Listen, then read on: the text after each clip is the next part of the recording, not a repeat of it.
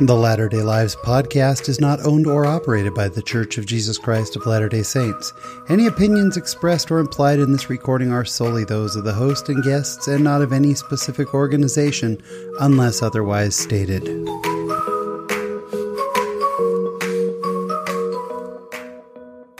Hello, friends, and welcome to episode number 81 of the Latter-day Lives podcast. I'm Sean Rapier. I am your host. Thank you again for joining us this week. And we are into March. Hard to believe it. Things just go by so fast. We had some wonderful reviews in February. I wanted to thank Cause Fire for their 5-star review, and Nampa Man 1953 and Kathleen GS. And thank you so much. I'm just so appreciative of the great reviews that you all give.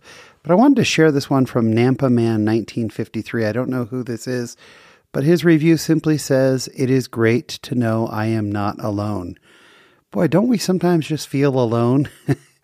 And I love that the podcast provides an opportunity for members of the church to really share their story and to show that we're not alone. And this week we've got another great conversation. Andrew McFarlane is a daddy blogger, which I love that. You always hear about mommy bloggers, but he is a daddy blogger, has such a great story to tell. That's coming up. And this week in my latter-day life, I'll share some thoughts with an experience I had this week of light versus dark. It's a fantastic experience I had. It's all coming up, so sit back, relax, and enjoy this week's conversation.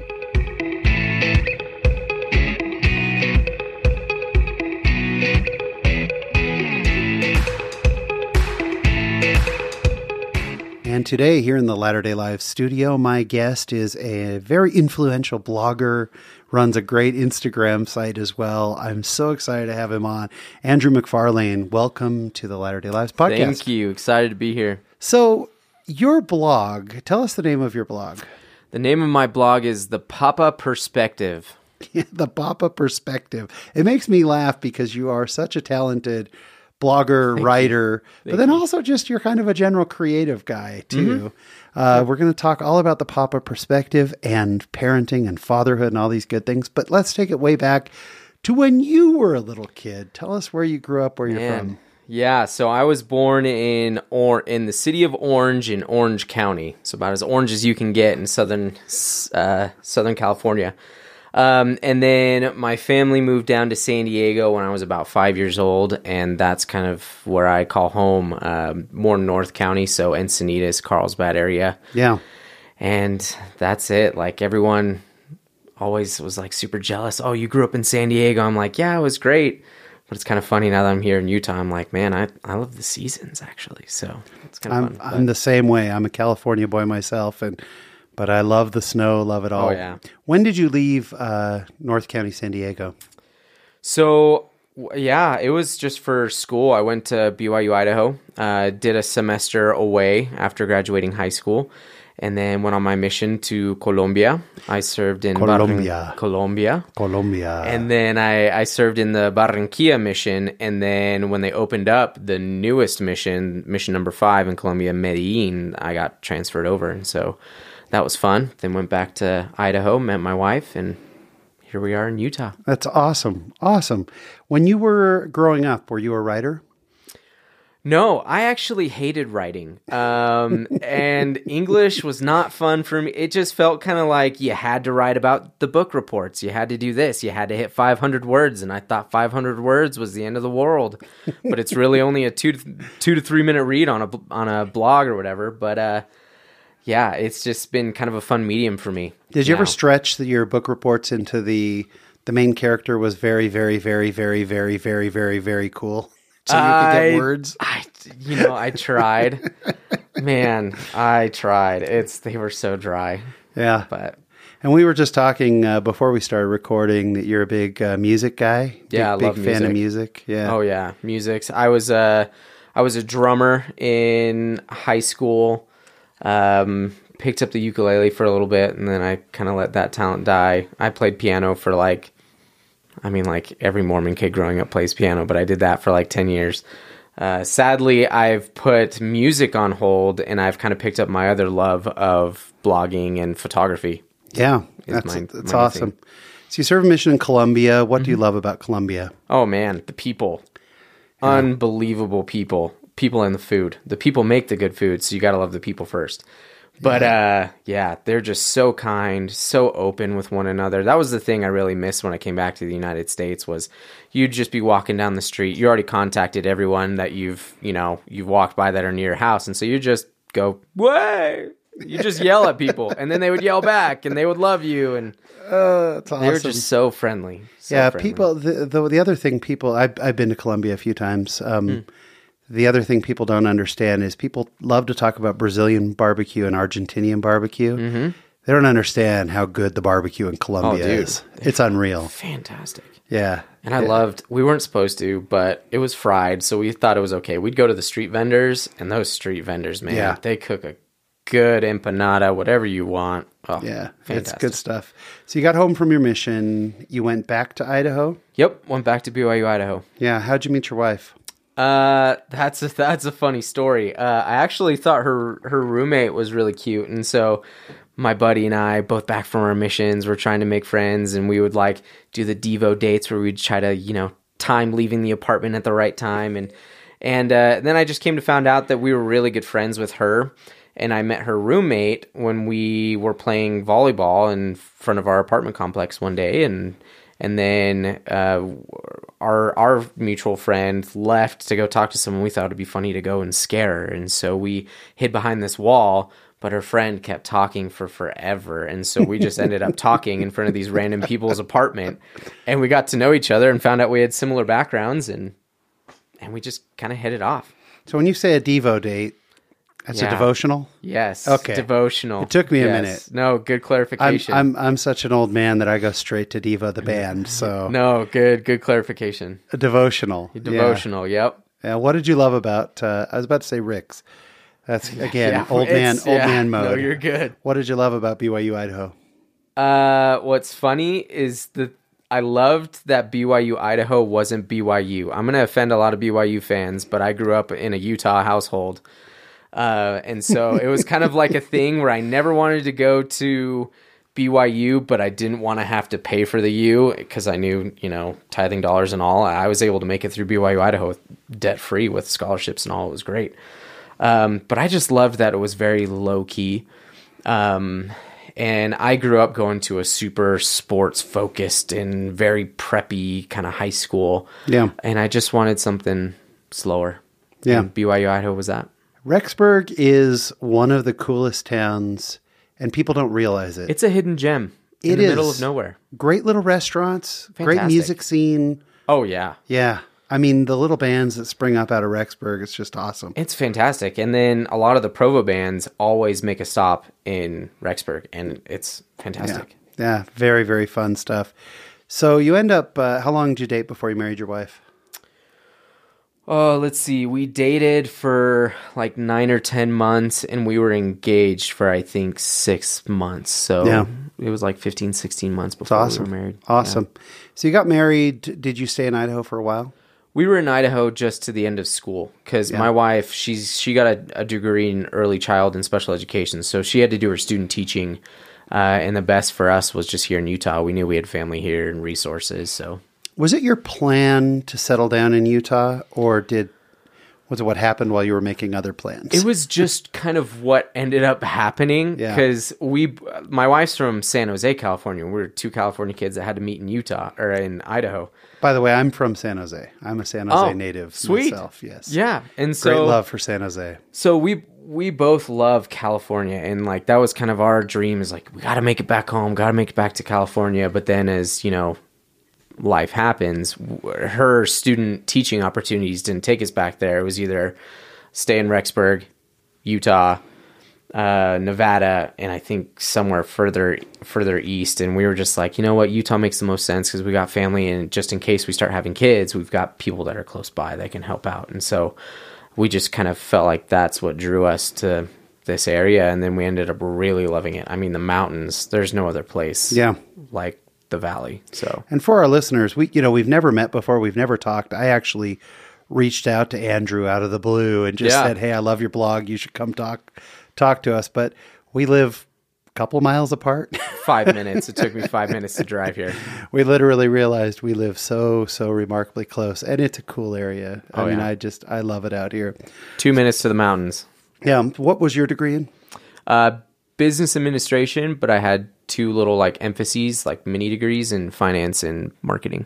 Yeah. So I love meeting people who are true left brain, right brain. Mm-hmm. Because I mean, it definitely takes a lot of creativity to do your blog and your Instagram feed and everything else. But at the same time, your day-to-day job is there's no creativity to it, right? It better not be, I guess. I'm the only creativity is where I put my numbers in Excel and how pretty I make the numbers look. So yeah, tell us what your day job is. Yeah, so I'm a financial analyst and budget manager, forecast manager, whatever you want to call, for a tech company here in Salt Lake, part of the Silicon Slopes, Quali. They build software for universities like grant research management software or emergency preparedness, business continuity software, or accounting software. That's kind of what they do. So somewhere in here, you get the idea to do a blog. Yeah. Was the Papa Perspective your first blog? No. So I originally, when I was living up in Bountiful, I was working for Cafe Rio as their financial analyst, analyzing burritos and tacos and deals and all of that. That was fun. And then we were living, we were living in Midvale before we were in Bountiful. And I had always kind of wanted to do a blog because I did an internship for a garage storage company up in Rexburg. And I really liked the idea of blogging, but I didn't like doing it for other people. I wanted to do it more personally. And so when we found out my wife was pregnant, I'm like, okay, I can do a fatherhood blog. And I just never really started doing it until after we went through all the kind of trials with my son. My son was born with a congenital heart disease. And so like 7 days old, he went through open heart surgery and stuff like that. And that was a whirlwind of things to have as a first parent. Wish it upon no one. It's unreal. So this was, I want to hear a little bit more about that because I mean, that to spark, now a lot of things are making a lot of sense about this passion for fatherhood. Cause I mean, you're going through some tight times. Right. So did you know pre-birth that he had the defect? Yeah, so I think it was at like 24-month ultrasound. We went in, and then it was kind of like everything was fine. And then you see something kind of on the technician's face. And then she leaves the room and goes and talks to somebody. And you kind of like get this little uneasiness in the room. And then she says, oh, we're going to send you to Primary Children's across the way just to do an echocardiogram. We just want to double check the heart. And that's where it started. And then we went in for the echocardiogram, and then they originally told us that it was just a coarctation of the aorta, which is just your aortic valve is pinched. There's a little pinch in it, so it's going to increase the pressures. And that was the original thing. But then after Eli was born, they had to basically pass him through a window straight into the NICU right after he was born immediately, because they had to get some medicine flowing to keep a different valve open so that the pressures would be fine. And then they did another echocardiogram and found out he had the hyperplastic left heart syndrome. So the left side of his heart was smaller than it should have been. Oh my gosh. Working twice as hard. But yeah, it was kind of from all those trials where I was like, yeah, I'm going to start this blog and share my story and kind of how I went through the phases of depression, the whole grief cycle and things, and how I dealt with it as a father and the things that I went through. Of course you did. I mean, so he had open heart surgery at how many days? 7 days. At 7 days. Oh, incredible surgeon. The man is a godsend. And because that whole week was, I've got a blog post on it it's called Hell Week, because the whole time it was one doctor said, okay, we're going to combine his 2 lower chambers and he's going to have a 3-chamber heart, but he's going to have to come in for 2 more surgeries and he's going to have a lifespan of like 30 years less than he could. And then the next day they're like, well, his heart's functioning well enough. We'll keep it 4 chambers and we'll see how it goes. And they kept flip-flopping back and forth. And then I think it was a Sunday, the day before surgery day, the surgeon came in and he said, okay, I'm ultimately responsible for this kid's heart. And all these cardiologists keep going back and forth. I'm going to keep him 4 chambers because that's the best situation for him. I believe it'll do fine. And we were like, okay, you're the man. We trust you. And he went into the surgery, and I think it was like 8-10 hours later after surgery, we went in and saw Eli, and he's like, Will left at 4 chambers. Everything seems fine. I fixed the pinched aortic valve, and pressures seem to be normalizing. And now ever since 2.5 years later now, he's totally fine. Like, all the doctors are impressed because he's huge for a 2-year-old. Everyone's like, he's bigger than my 4-year-old. So he's our little miracle kid. And I love that. We had a lot of good spiritual experiences along the way. So what is that trial of faith? We actually had another blogger, Jason Bringhurst, who runs the Rocky Mountain Sunshine blog, whose son was born with hydrocephalus. And he talked about that journey. What's the spiritual journey at that time? I know, we've adopted some kids, but we've had 2 sons also, and they came out really no major problems. Right. And I remember how remarkably emotional that was without 100% the big problems. What was the spiritual journey like? It was, thing was, since Eli was our first child, we had no idea. So when they told us that he was going to have issues after being born, we were like, okay, but there's doctors, they'll just fix it. That's what they do. We've got amazing surgeons here in Utah, and Primary Children's is one of the best in the nation. And so we weren't worried until that week, really, until after he was born. And it was then where it was just, I remember it was the day that Eli was born, and we went down to visit him because he had to get transferred to primaries from the University of Utah where my wife gave birth. It was, bless their heart, they were student nurses, and they came and like dropped huge atomic bombs. Like, your child's gonna have difficulties. They did not have bedside manner. And so that night we were just crying. We were praying, total roller coaster. But then I gave Eli a blessing, and I just blessed that he was that his heart would be fine. That the surgeons would know what to do, and that regardless of the outcome, our family would be fine. And we witnessed the miracle that we were blessed to have Eli with us still today without any complications. So. Yeah. It's amazing to be able to look at the blessings of it. Yeah. And we've had trials with our own children where, on the one hand, I would never wish it on my worst enemy because it's the hell that it really is. That's the only word that comes to those things with your children. But at the same time, you really can say, I'm grateful for it because of certain other things I understand. Your appreciation for your son is different than people who haven't gone through those steps. Right. So now that makes a lot more sense with the launching. I hadn't read that blog post, but with the launching of the Papa Perspective, which, what a great name. How did you come up with the name, the Papa Perspective? And what were some of the other candidates? Yeah, what's funny is the original blog name was the Hey Dude Dad. And it's just because... That's right, yeah. Right. And that's just because I would always say, hey, dude, and then I would do some dumb video originally. Like, if you see on my Instagram, you can go to the highlights and it'll say HDD Classics. Those are some of the original stories that I loved doing on Instagram, and I, every once in a while I still do them. But so it was the Hey Dude Dad originally, and then once it was only recently, I think it was this January, it was like the second week in January that I changed the name over. But before that, I was working on redesigning my website with Wix, and I was thinking, since I'm redesigning this website, why not focus on changing the name, because I'm having another son, and the Hey Dude Dad just kind of related to Eli.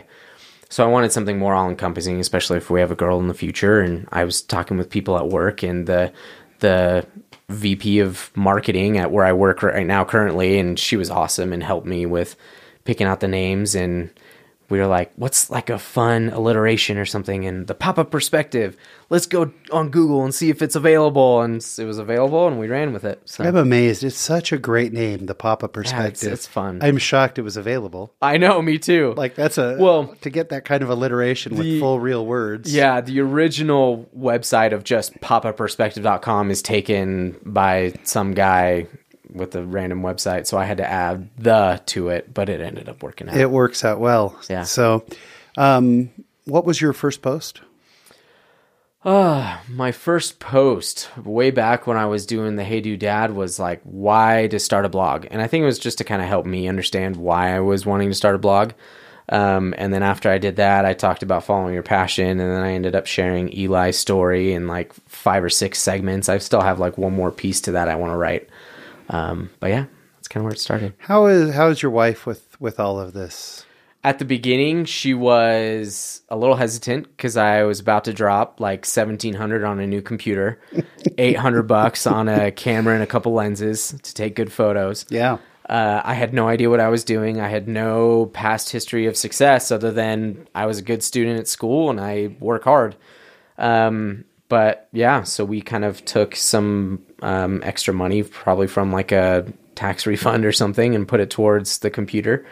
It took a while, but it eventually just started growing. Yeah. And so, do you remember the early comments you got or the early feedback from the blog? it's all been really positive because the thing is there's a lot of dad bloggers in the UK is my understanding, but here in the United States, like mommy bloggers, there's a dime a dozen. They're all over, and it feels like half of them originate from Utah. There's just tons, and they do very well, and they're very successful. But I kind of felt like it hasn't been like a dad side of things, a dad side of life, of what it's like to be a father, and I'm slowly finding other fathers out there, but yeah, it's been super positive. People love seeing the dad side of life, the papa perspective. Yeah, mommy blogger is everywhere. Yeah. And then I did doing some research before you came in. I found there were a lot of male family bloggers, more like, here's something for my wife, or life bloggers more, where family works into it. Mm-hmm. Why do you think there are so few? Because I couldn't find, there were hardly any, or if there were, they were like super specific, like about, a child with a certain something going on, whereas yours goes into all the parts of fatherhood. Yeah, Why do you think there are so few? I don't know. That's a fantastic question. I would assume it's just because guys have varying differences of what they like to do, and there's a lot of guys that like sports, or if there is some sort of side hustle that they're working on, it's not writing about their life. It's, I'm going to go start this app, or I'm going to go start this, or figure out how to work the stock markets, because that's what's been done in the past. And generally speaking, a lot of the caregiving you'll see is mothers, and you generally think of, well, mothers have a lot of time at home during nap times or evenings or whatever, and they just like to write and share. So maybe it's just my creative personality that's just a little different, where I kind of took this and ran with it. So, and in some of your posts, you get very vulnerable about your feelings and 100%. Everything else, which I love. I applaud. And I think it's just awesome. It's been a goal of mine to be more genuine and more forthright about that stuff. So it's been a great medium for me to achieve that goal. Well, and you've done it. I think that's awesome. Something that's very hard for some men to do, to be that 100%. Vulnerable, that open. 100%. Yeah. It's pretty cool. And I think there's this general, I listen to a lot of podcasts, because there's a lot of great podcasts for men specifically on how to be a better man and things like that. So I listen to a few of those, and some of the themes they say is, yes, for men, you do want to be tough. You do want to be strong to protect, provide, and preside for your family. But we need to understand our emotions as men, that our emotions aren't bad things. Things you've done in the past are just things you've done. It doesn't define you. So as long as you understand what you've done, and you can take those emotions, analyze them, and use that to your advantage to say, okay, this is what happened. This is how I feel about it. This is an emotion I had. Now I'm going to take that and I'm going to build upon it to become better. Yeah. I think there are too many men who equate honesty or vulnerability with weakness. Right. Where it's really the opposite. It's saying, hey, here's something that I'm going to share and how I'm turning it into a strength. Right. But I think maybe even more so in the church, we feel like we have to be this, okay, there are more traditional roles, so I can't open myself up. That, and then also just the I've felt like the church is making some great strides towards, the whole purpose of church is because we're not perfect. It's not you become perfect and then you go to church. It's you go to church to help you become better. And I like that swing. And that's definitely something I hope I'm exuding is, parenthood isn't perfect either. You don't become the perfect parent and then you have kids, because it's impossible to do it that way. You have kids, you screw up, you laugh when you shouldn't because they did something wrong and you need to discipline, but it was too funny. But yeah, I mean... Have there been any experiences that you and your wife have had, or that you and your son have had, or anything that you've wanted to write about and you just decided, no, I can't put that out there? I don't think so. Like I've put some funny stories out there. I can't think of anything that there's. I'm pretty open with parenthood and stuff. Your blog is very open. Like, it's one of the reasons I love it is I kind of feel like I know you even though we haven't met before. What parenting stories have you shared on your blog that people really respond to? What are some of the funnier experiences or some of the more touching experiences? What's funny is I saw all these mommy bloggers with, the letter boards, the little felt letter boards. I wanted to get to that. And I'm like, man, those are so dorky. Like, those are so dumb. And then I bought one to kind of like to make fun of mommy bloggers that do it. And I can see why they work. They're great. I get a lot of fun engagement on those posts. Oh my gosh. Your photos on Instagram with the letter, and so that our listeners know what we're talking about. It's the board, you can punch in the letters, the felt boards, you stick the letters, it puts out a message out there. Yeah.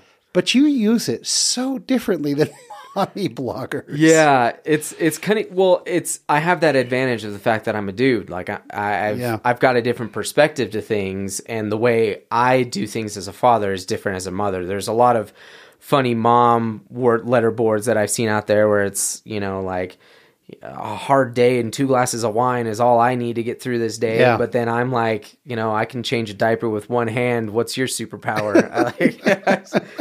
I don't know. It's just kind of fun to share. And I mean, how can I not take advantage of dad jokes being a father and a letterboard? Like, it was just a match made in heaven. Yeah. One of the funniest ones that just made me laugh.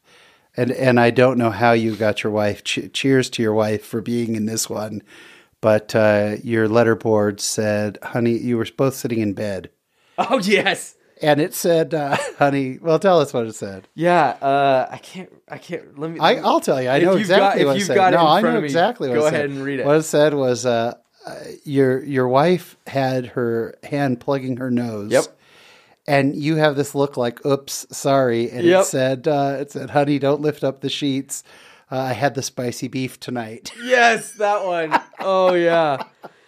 What's funny is that actually came off of memory. I had the Beijing beef from Panda Express. Oh, and that's so funny. Lord bless my wife. It was a rough night. I couldn't handle myself.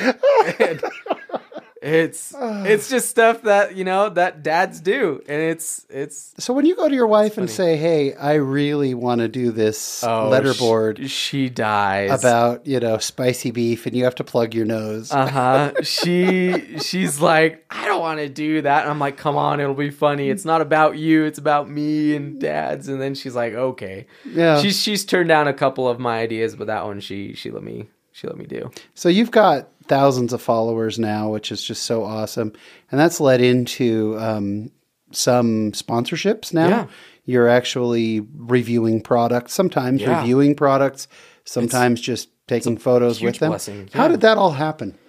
It started really, really small. Like there's a couple of apps out there, and if people want to reach out to me, I've got some ideas on if you want to do the influencer thing, on some places to find smaller companies to start. And you get a lot of good practice of just trading a post for a product or something simple of lesser value. And as you gain in more followers and higher engagement, you get bigger deals. Like now I've worked with the Toro company and I got a snowblower, which was a huge blessing this winter. Yeah, we've had a lot of snow. And so I've worked with them. I've worked with Pizza Hut. I've worked a lot with JCPenney recently and things. So it started really small with a lot of small little nifty gifties, like a car cologne, I think was the first ever one. I got this like thing that you hang. It was a subscription, and you hang it to your hang it in your car, and it helps your car smell better, and you get a new one every month. And that's where I started, and I went from there all the way up to doing brand deals with major brands and things. So it's fantastic. And a lot of it is super on brand. Like I think your latest one was the daddy or the kid backpack. One of the later ones. With Chico in their Taldar backpack, the Taldar carrier or whatever. Yeah. Yeah. That is just amazing to me. Have you had any that have suggested that have not been on brand for you, or that you've had to say, no, that doesn't work for me? I don't know how all this works, if they come to you or if you go to them. A lot of times, at the very beginning, I was doing a lot of reach out to people. But now over as time has grown, it's a lot of third-party agencies in behalf of a brand that reach out to me. And so they'll reach out to me and I do content for them. They send it back to the brand and their marketing team. They review it and they approve it or not. That's the process now. But back at the very beginning, as I was reaching out to a lot of smaller companies, where it was like I was reaching out to the owner because the company is a small business. Yeah. And so I'd reach out to them and start there. But yeah. Have you been approached by any brands that are not in line with your values? Like, have you had a beer company or anything like that? I've had a couple of like beer brands because they're like, I'm a dad and dads like beer and stuff. And I'm like, sorry, alcohol is not my thing. I stick to water. It's cheaper anyway. No, so I say, hey, sorry, I don't drink. It's not my thing. Or I've had a couple brands will reach out and I try out whatever their thing is. And then I reach back to them and say, hey, sorry, I'm not a huge fan. I'm not the best fit. And I don't feel comfortable promoting something that I'm not comfortable with. And so I've turned people down after trying out their thing, or I turn it down if I don't have time, because time is short when you're a dad and trying to run 3 side hustles and a day job. So yeah, it's important for our listeners to know that one of the reasons we're meeting at the time we're meeting is because Eli's taking a nap. It's nap time right now. It's a great time on a Saturday. And it's important to note your blog is not a Latter-day Saint dad blogger. No. But themes of faith kind of weave in and out of some of your posts. Have you had listeners who are not members of the church ask? Like, I think I could tell, maybe it's the Utah thing, but I think if I didn't, in fact, I didn't know. I really didn't know that you were a member of the church. Right. When I reached out to you, I said, here's what our podcast is. This is what I always said. Reach back. If this seems like a fit to you, because I didn't even know if you were a member of the church for sure. But I think I kind of figured you were. You seem, I don't know what it was. I can't tell you why I thought you were, other than that I knew you lived in Utah. Right. So, I mean, have you had non-members figure that out or ask or anything like that? No, I've had some people in my comment section and in the direct messages, or DMs, as the cool kids say these days. The DMs. Slide into the DMs. So a couple people have reached out and they've mentioned to me that they're of Christian belief or Jewish or something, of some sort of religious belief, and that what I'm doing is great. But yeah, I just feel like I really try to hold to traditional values of, I think fatherhood is super important. Fatherhood is very involved with your kids, and fatherhood is also a team effort with your spouse. I just have a more focused on me than me and my wife. Instead of, like you said, it's more focused on it being a daddy blog versus a family blog. Yeah. So you've now done this for how long? It's been a couple of years? 2 years. Yeah, 2 years. This May. Yeah. So you've obviously learned a lot, and you've been part of this whole world. If you've got someone who's about to become a father for the first time, give us your best advice. Oh, man. Learn to meditate and learn patience through that. 'Cause my heavens, I don't know what it was. I even looked this up. I got furious when Eli would cry. Like, I just, inside me, I got super angry. I'm like, what is this? And I looked it up, and apparently it's something. Like, I also get super angry when people chew loudly. I don't know why. It's just something in my brain. Yeah, me too. But I just got furious. I'm like, what do I do? How do I solve this? And I just worked with my wife and learned to have patience, and learned that he's crying because he needs love and he needs stuff. And yeah, as being a first time dad, I went through postpartum depression of like, am I doing this right? Can I be a father? Can I do all of this?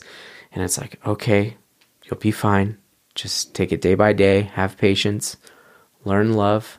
And so, yeah, I did a lot of meditation to build patience. I believe it. I totally believe it. It's hard. I mean, it's a lot. And you're about to get doubled up on? Oh, yes. Yeah. We're like 4 or 5 weeks away from round 2, and we're about to lose sleep again. So I'm not super stoked for that part, but I'm excited for all the little cuddle moments again. Yeah, I think it'll take you into a whole new thing with the Papa Perspective. Oh, yeah.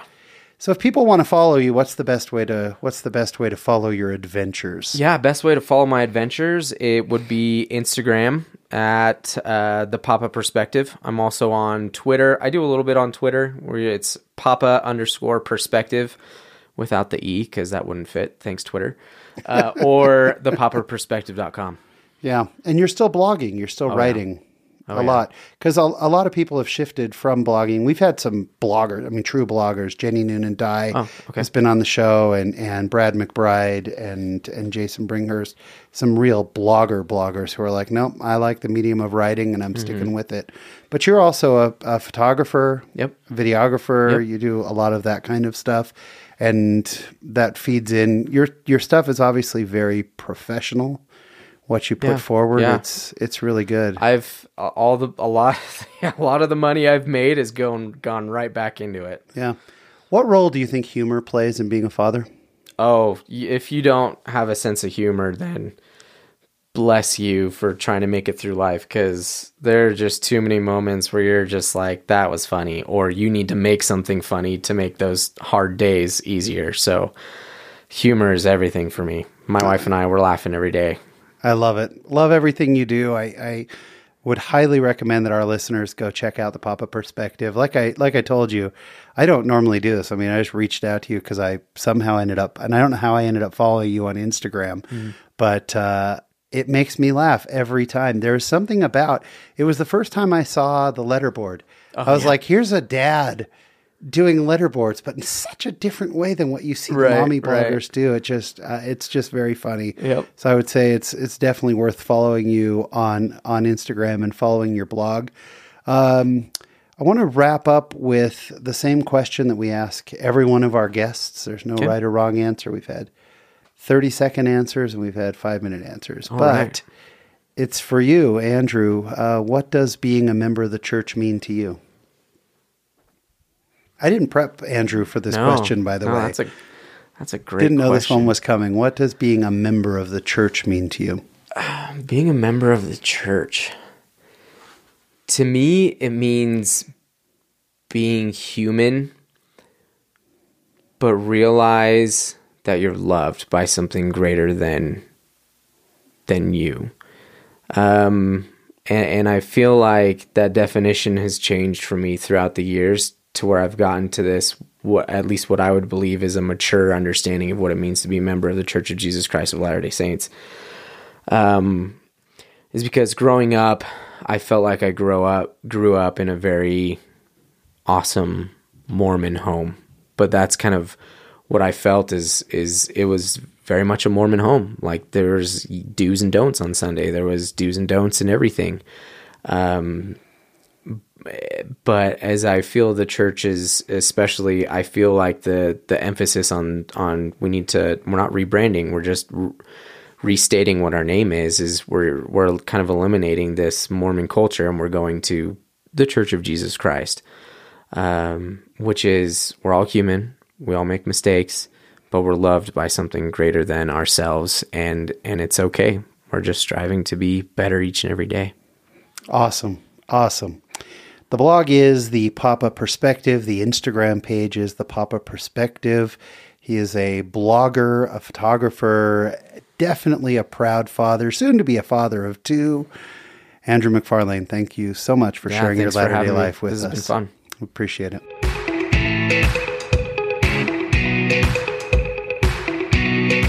And my thanks to Andrew for coming in and sitting down with me. He was so much fun. We had such a good time. And please go check out the Papa Perspective. Andrew's a very talented writer and very fun following his Instagram, as I said. This week in my latter-day life, I was down in Southern California, as I often am, and decided that rather than flying home like I normally do, that I would drive back. And part of that is that my son lives in Cedar City, Utah. One of my sons lives in Cedar City. And Cedar City is just a few hours, about 3 hours north of Las Vegas. And I just hadn't seen him for a while. He wasn't going to get a break from work for a while, so I decided to drive up. I spent a night in St. George and then got to go out to dinner with my son, and we went and did some shopping and hung out, and I just loved it. I love my children, and it was so fun to get some time with him. And then I left and was driving back home. Now, from where he lives in Cedar City, back up to my house. It's not too far. It's a little over 3 hours. And I had some free rental car points that were going to expire. So I cashed them in for a free rental car. And wouldn't you know it, the rental car they gave me was a brand new Camaro. Oh man, I felt like I was in Knight Rider. It was so awesome. And it was the Camaro SS. I mean, it was fully loaded. And so in honor of the Camaro, which I think of as a 70s and 80s car, the whole drive up, I was blasting 80s and 70s music and really, really enjoying the drive. But it was quite late by the time I got out of Cedar City, and so I wasn't going to get home until about 11 o'clock. And as I was driving, I started to get tired and knew that I just needed a little bit of fresh air. And there's a place that we just love called Yuba Lake that's just about an hour south of where we live. And I was near the Yuba Lake exit. And so I decided to just pull off and get out and just stretch because I had been so tired. And so I pulled off on that exit. And as I pulled off and got out, it was just a beautiful night. There was thick cloud cover, but it wasn't raining yet. It started raining later. But there was this thick cloud cover covering up the moon. There was just no light out. But as I got out of the car, the headlights stayed on, and so did the lights inside. And it was so pretty out there that I got out and I kind of walked in front of the car and walked maybe 15 or 20 feet in front of the car and just stretched. And it was cold out, but boy, that air just felt fantastic. And as I was standing out there stretching, and there was nobody else around, I mean, this was a little ways up off the exit.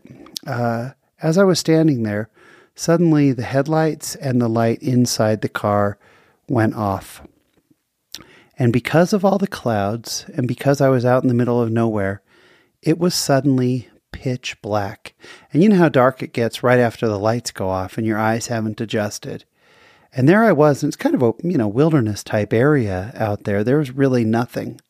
Suddenly it was black darkness. And I don't know why, but it scared me. As I looked around, I could barely see the car. And I mean, I was 15 feet in front of it, and I suddenly got quite panicked. And I kind of quickly made my way back over to the car and hopped in and locked the door and was so relieved to open the door and have the lights turn on. And there was light again, and I could see. And it surprised me. It really caught me off guard that this had happened. And I got back in, and let me tell you, I was awake because I don't know why I got this scared feeling while I was out there. But as I was thinking about it while I was driving back, I started thinking, I think sometimes we take the light for granted because we live in the light of Christ. We live with the Spirit. And I would never want to do anything to lose that. I would never want my actions to make it so that the Spirit couldn't be with me. I was so grateful for that light and the contrast.